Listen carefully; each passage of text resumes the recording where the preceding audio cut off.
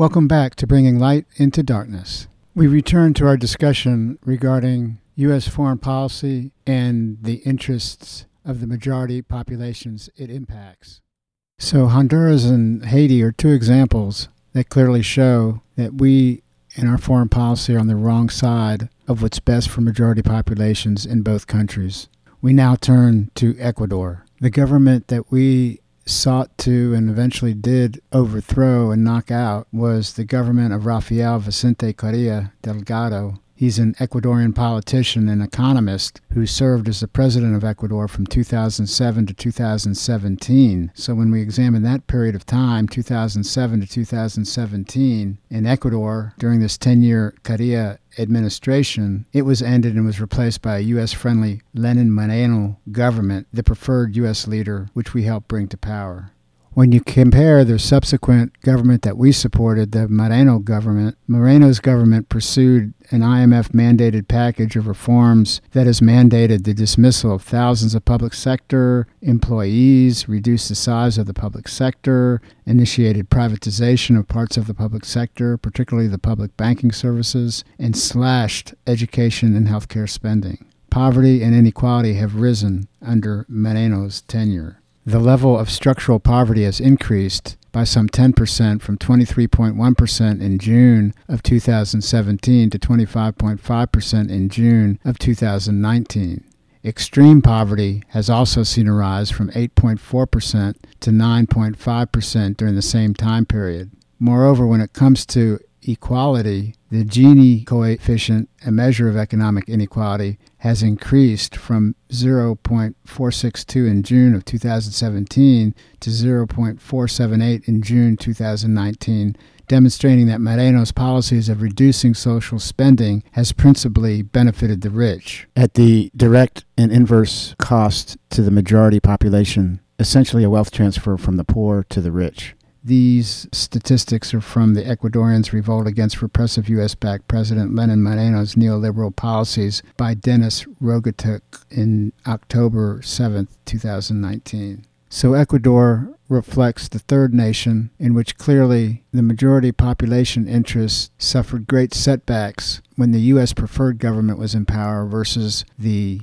tenure of the Correa government that we sought to replace. The fourth example of how the United States foreign policy interests have been shown to be clearly contrary to the quality of life interests of the majority populations in countries in which our foreign policy interest intervened is Bolivia. In Bolivia, the government which our foreign policy opposed was that of Evo Morales, who served as the president of Bolivia from 2006 to 2019, some 13 years. During that period, despite the active opposition through various channels of our U.S. foreign policy, what did the 13-year Evo Morales administration accomplish? These numbers are all sourced out by Evo in Bolivia, Bother the Empire article of November 14, 2019 by Oscar Sanchez Serra. From 2006 to 2019, they reduced illiteracy from 13% in 2006 to 2.4% in 2018. In 13 years, they lowered unemployment rates from 9.2% to 4.1%, the lowest in the region. In 13 years, they moved moderate poverty from 60% down to 34.6%. In 13 years, they moved extreme poverty from 38.2% down to 15%.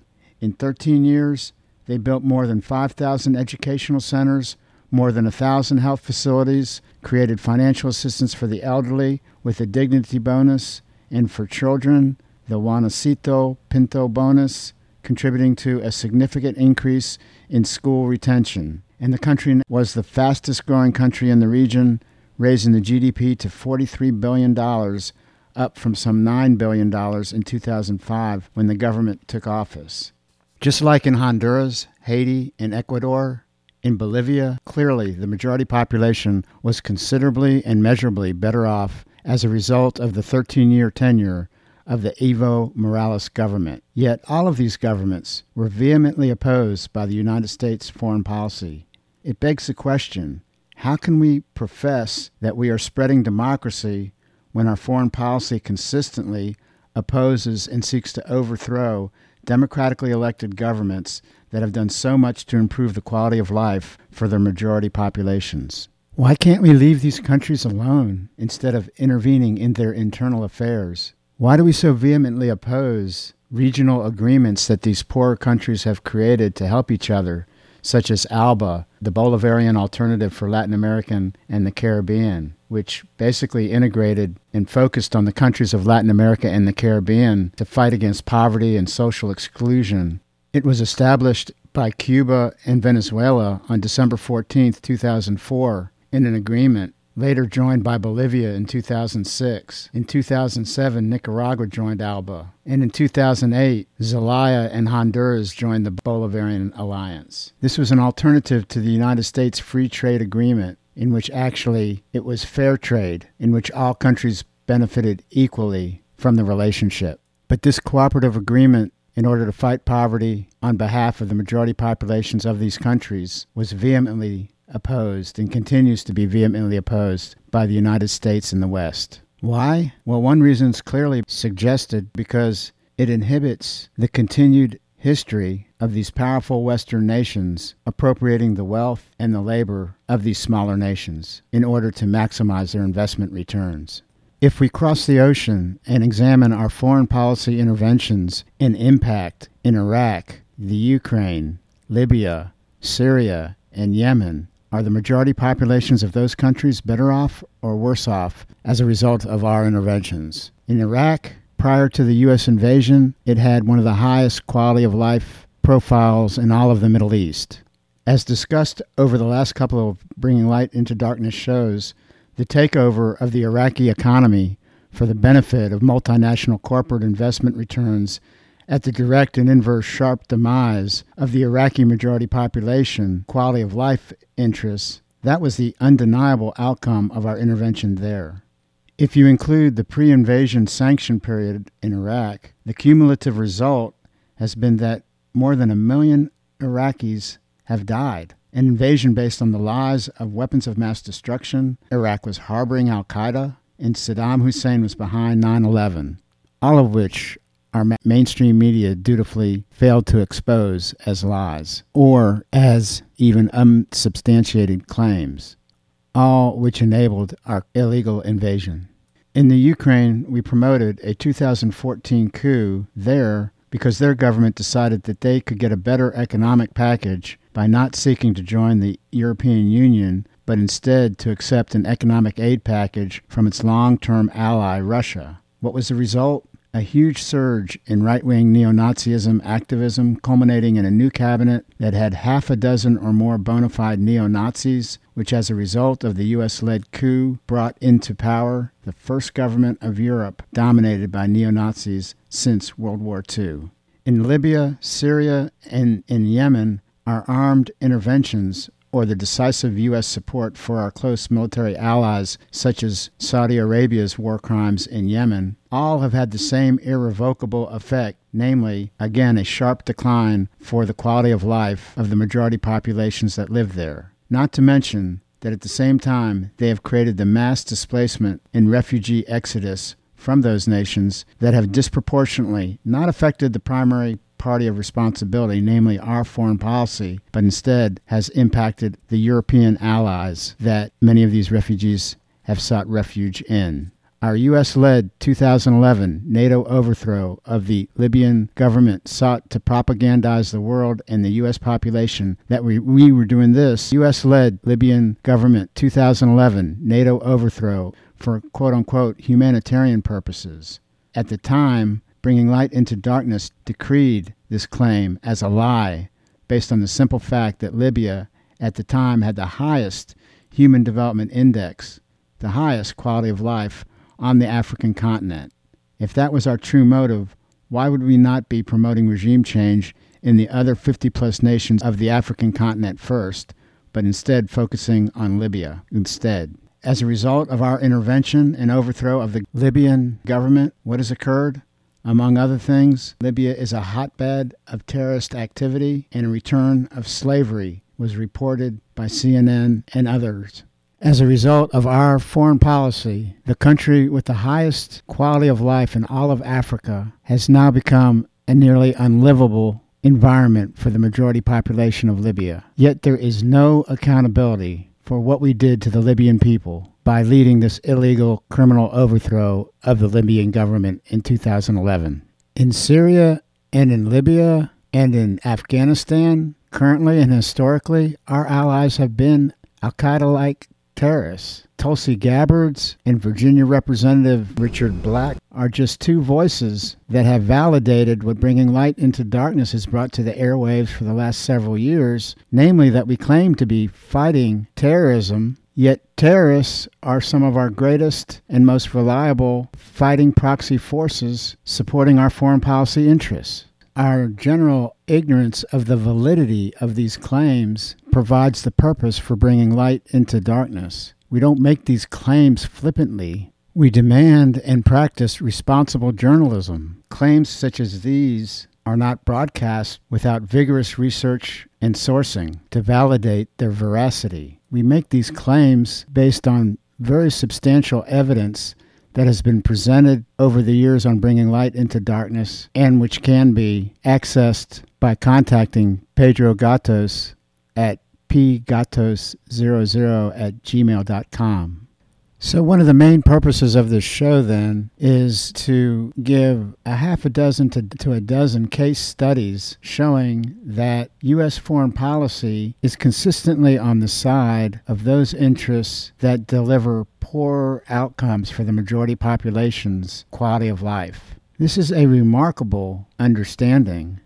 And it's an understanding that most Americans really will not be comfortable hearing. However, if our foreign policy is causing such misery for so many people and we don't do anything about it, that seems to be the higher crime. And that is why this show is dedicated towards providing this type of information. We have faith in the American people that if they know the truth, they will act on it in a way that is responsible and humane. A hugely important question, though, is why does the American public, why have they not been made aware of these contradictions in U.S. foreign policy? What creates this darkness? A centerpiece of Bringing Light into Darkness is our recognition that an indispensable ally to our foreign policy outcomes that consistently promote the suppression of these human rights rather than their significant improvement is our mainstream media, our main sources of information within the universe of discourse in which we all seek to get a better understanding of the world around us. Therefore, we want to share our concerns about the failure of journalism in the United States when it comes to mainstream media as well. The pejorative presentation of quote-unquote news by our major mainstream media is not by accident. We have detailed on this show how some 90% of the information made available to the United States news consumers is dispersed by media companies that are owned by just some 6 corporations.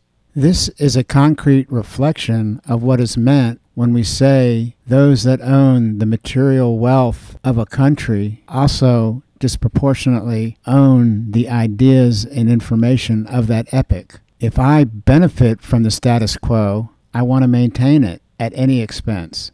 The gross wealth inequality of our country and in the world, as well as all of these foreign policy reflections that we've been discussing tonight, are hidden from public view, but its impact is heaped upon our daily lives every second of our existence, whether we are conscious of it or not. Billions of dollars are invested in commercials that do much more than just sell products. They sell a way of life. They sell an American culture of consumerism and wealth accumulation in pursuit of the American dream. Another main cultural product is that they sell U.S. foreign policies and their associated interventions around the world as beneficial to humankind. The underlying principle that is inculcated to U.S. collective consciousness is that our foreign policy is driven by our national security interests in helping to promote democracy, that we might make mistakes at times, but that our foreign policy is above all good and we fight evil. But what Bringing Light into Darkness has discovered and has reported is that our foreign policy consistently promotes unfair advantages to Western investment capital at the direct cost to the majority population's quality of life, resulting in huge amounts of human misery that are preventable. I don't want to belabor the point, but our foreign policy claims we are promoting democracy, but in actuality, we are promoting poverty and dire living conditions for much of humanity. But instead, what the American public, what we see and are indoctrinated to believe, is that we are doing none of that. We are instead promoting democracy and fighting against tyranny. Media indoctrination is central to this disconnect. The truly oppressive status quo of gross wealth inequality is ignored, and the reality in which an elite financial and material interests of the world seek to maintain their privilege is never mentioned or explored. The problem is that this great wealth divide, which affects all, but blacks and people of color disproportionately, has an inverse outcome upon the majority population of the U.S. and the world. The result is that they live lives in which their quality of lives are unnecessarily compromised due to this great wealth inequality that is religiously ignored by our major medias. There is a whole industry whose end product creation is generating a profound ignorance of these conditions of inequity and the powerful influences that create and maintain them. Whether they realize that or not is more difficult to ascertain, but it does not change the fact that they provide such an essential role in maintaining this profound unfairness and hiding it from the general public. Real newsworthy entities such as WikiLeaks and Julian Assange are falsely criminalized not because their actions are illegal, but because of the ideas and objective information that they reveal to the world about the unreported or underreported government crimes and government deceit that they are revealing. Concurrently, there is an increasing conscious effort to post-classify documents and information, not because they will compromise our national security, but because they reveal embarrassing insights into the lies and deceit that they have perpetuated on the U.S. and world public. Most importantly, when it comes to issues concerning war. In other words, there are clear examples of making certain information classified in order to keep the embarrassing findings that they reveal from the American public, not to protect national security. But we know of these lies and the consistent pattern of these lies largely through revelations that come from sources such as WikiLeaks or from Daniel Ellsberg's Pentagon Papers, both entities providing pristine government documents, cables, empirical evidence of the deceit we've been talking about, but is kept from the American public, that revealed the truths of such deception regarding the lies we were being fed about Vietnam and Iraq and other theaters of war and intervention. The Afghan Papers, released in 2019 by Craig Whitfield in the Washington Post, that we have reviewed over the last several weeks, gave us irrevocable proof of deceit and lies about the prognosis of the ongoing U.S. invasion of Afghanistan as represented by top generals and presidential administrations, including that of President Obama. Both of these, the Pentagon Papers and the Afghan Papers, explicitly detail the international lying to the U.S. public that drove the foreign policies of our country into being largely acceptable to the U.S. public. The result is that millions have died, including tens of thousands of our own U.S. troops.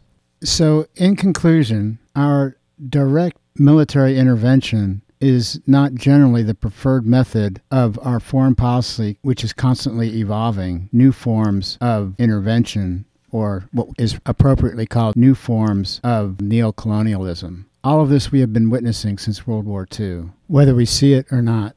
The preferred method is to have in power, or seek to place into power, leaders in third nations willing to subordinate the majority population's interests of their own country to the interests of the United States foreign policy and or the interests of transnational, multinational corporate investment. Tens of millions of dollars in soft power is invested and exerted by our U.S. foreign policy annually, by the United States Agency for International Development, by grants from the National Endowment for Democracy to help bring to power these leaders in third nations willing to subordinate the majority population interests of their own country to the interests of the U.S. And they, too, the United States Agency for International Development or National Endowment for Democracy, describe their activities as, quote-unquote, promoting democracy. In other words, our foreign policy is driven by a common denominator, the result of which the majority population interests of each country is subordinated to the material,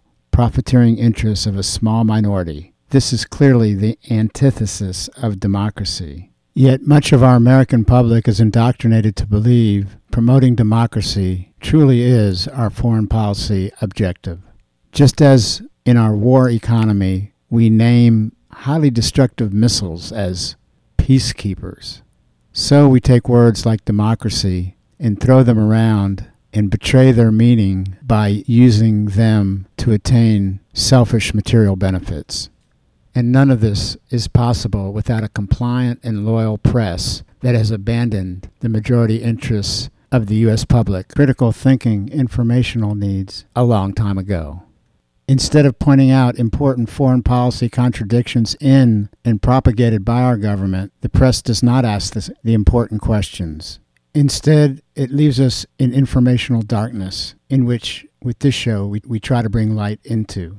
The result is that the American public, much of it believes that other countries are the great aggressors of the world. Yet, it's the United States, and only the United States, that has military bases throughout the whole world, some 700 to 800 of them, dwarfing countries like Russia, which may have a half a dozen at most, outside its former Soviet Union boundaries. But this simple fact is not even mentioned by our mainstream press, and therefore enabling the Russophobia type mentality that pervades our news media in our country. Yet all the major war conflicts and military conflicts since the turn of the century, whether it be in Iraq, Afghanistan, Syria, Libya, Yemen, have they been initiated and sustained by the countries we're most critical of, or have these all been U.S.-led interventions?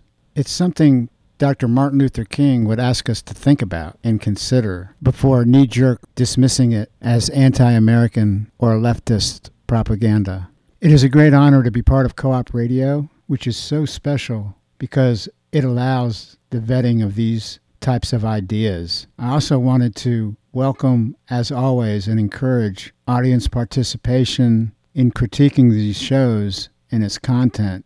If you ever find anything that's been presented in a Bringing Light into Darkness show that misrepresents the truth, please write to pgatos00@gmail.com, and we will promptly address those issues of veracity in a most honest and forthright fashion. Thank you, and please know that we have a membership drive coming up soon, so start putting some money away. See you next week. Coming up next, do not go anywhere unless you're not on koop.org right now. Switch on over to the internet if you're on the FM dial to hear Emo Diaries with Co-op's very own Stephanie at the Disco. I can't wait. And we go out, as we do every week, with Land of Naivety.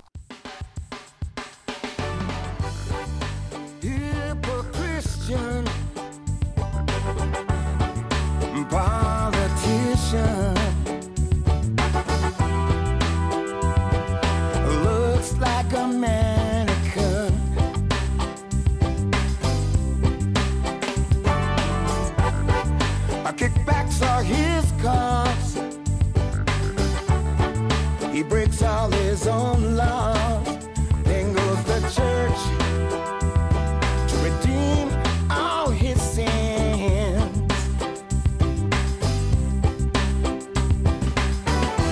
He must be from, they must be from, we must be from the land of naivety.